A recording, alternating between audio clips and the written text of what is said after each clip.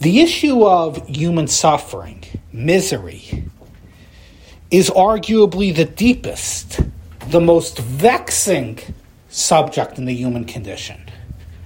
However, for the Maimon, for the one who believes in Hashem, there's a path forward. He has the tools and the facilities to deal with this issue. Because the notion that there's a loving God who has a big picture, loving divine master plan, though we cannot presently comprehend it, means that everything which I am experiencing, miserable as it might be, miserable as it might seem, is in fact part of something beautiful.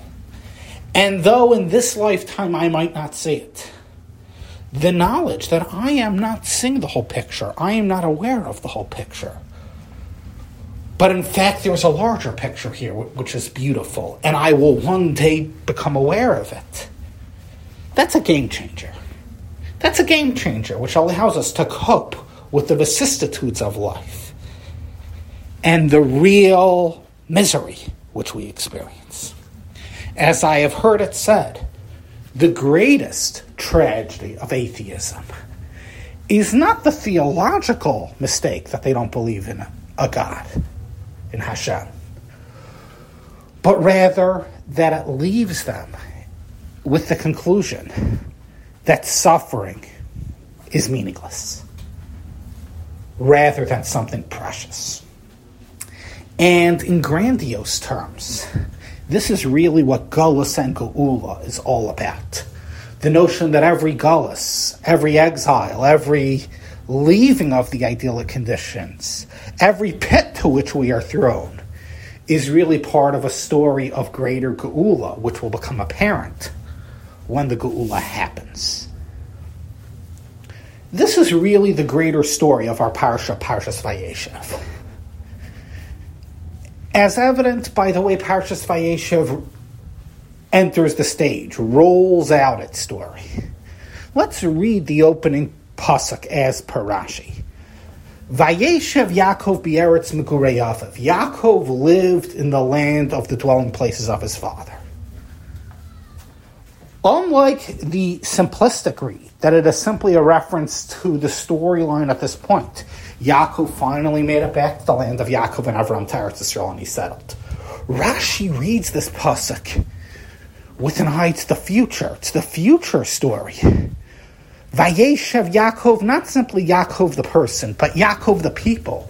The entire Jewish nation settled in Eretz Yisrael. It's discussing the Geula of the Jewish people, certainly after Geulas Mitzrayim, Yetzias Mitzrayim, when we finally make it to Eretz Yisrael in the days of Yehoshua. And in a deeper sense, when we will finally make it back to Eretz Yisrael the final time, with the Geula Hasida, the final redemption. And in that vein, he reads the pasuk which follows, Eila told us Yaakov. This is the chronicle, this is the story of Yaakov, of the Jewish people. What it took for us to end up in Eretz Yisrael, for us to ascend to the glorious platform of redemption. Yosef Haya ben Shvas Rishana. Yosef provoked the jealousy of his brothers. They sold him down to Mitzrayim. And from there, the story of Galus Mitzrayim and subsequent Galus unfolds. That is what it takes for Vayeshev Yaakov. That is what it takes for the Jewish people to end up on their exalted platform of redemption. Galus. Galus is actually the stepping stone towards Geula, is somehow refining us to be in a better, more beautiful place of Vayeshev Yaakov.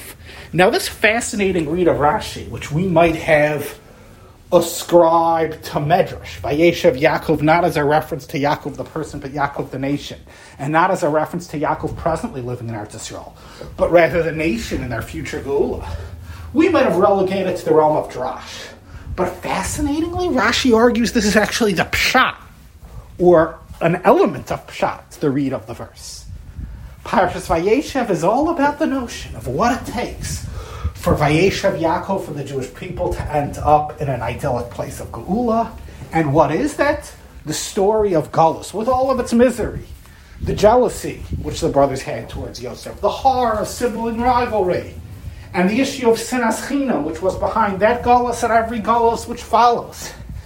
That is all. All that dirty, sordid stuff is somehow part of the segue towards Geula. And this perspective becomes even more dramatic when we turn to the end of the parsha and its culminating scene. The parsha ends with Yosef framed as a criminal when he is in Mitzrayim by the wife of Potiphar, falsely accused by the wife of Potiphar, and thrown into a dark, grim prison. And finally, when there seems to be a ray of hope, Yosef strikes a relationship with the Saramashkin, the royal butler who's making it out of prison. The royal butler is indebted to Yosef because Yosef interpreted his dreams. So things seem to be turning up. This royal butler is supposed to mention him to Paro and help plead to get Yosef out of there. Well, the parsha ends Vayishkacheyu. Yosef was forgotten. Yosef remains in the deep, dark prison. Our parsha ends in the grimmest of notes. Not only is Yosef in Golus, not only is Yosef in jail, but every flicker of hope has become extinguished. Now, while we know from next week's parsha, things are going to change, things are going to turn next week in Parshas Miketz. Parshas Vayeshev is by design finishing off on the dreariest of notes. What a way to end a parsha. Why end it off with Vayishkacheyu? He forgot him, that last flicker of hope, extinguished in Yosef's dark, dreary prison. Well, I argue by dividing the parshas this way, it is not Chazal are not simply creating a cliffhanger. Stay tuned for next week's parsha. But they are actually conceptually framing the parsha for us. They are having us appreciate that the story of Vayeshev Yaakov, the story of Geula, must be linked to the story of Galus, must be connected to the story of misery in all of its multifaceted troubles. Don't allow the parsha to distract us with moving beyond these horrible memories to the visions of Geula and Parshas Miketz, when Yosef will begin to experience rags to riches and ascend to greatness. Don't allow yourself to erase the unpleasant memories and move to the positive memories so quickly. Hone in on the most unpleasant memories, which is the totality of the parsha, and have all of them subsumed within the redemptive vision of Vayeshev Yaakov. Appreciate that it is the story of misery, which is as much a part of the beautiful picture of ultimate Geula, of ultimate revelation of divine love, which is Vayeshev Yaakov B'Eretz Migureyav, of the final redemption. See that it is misery, no less than success. That is distress, no less than deliverance. Suffering, no less than salvation, which is part of the greater picture of Geula, enabling greater Geula.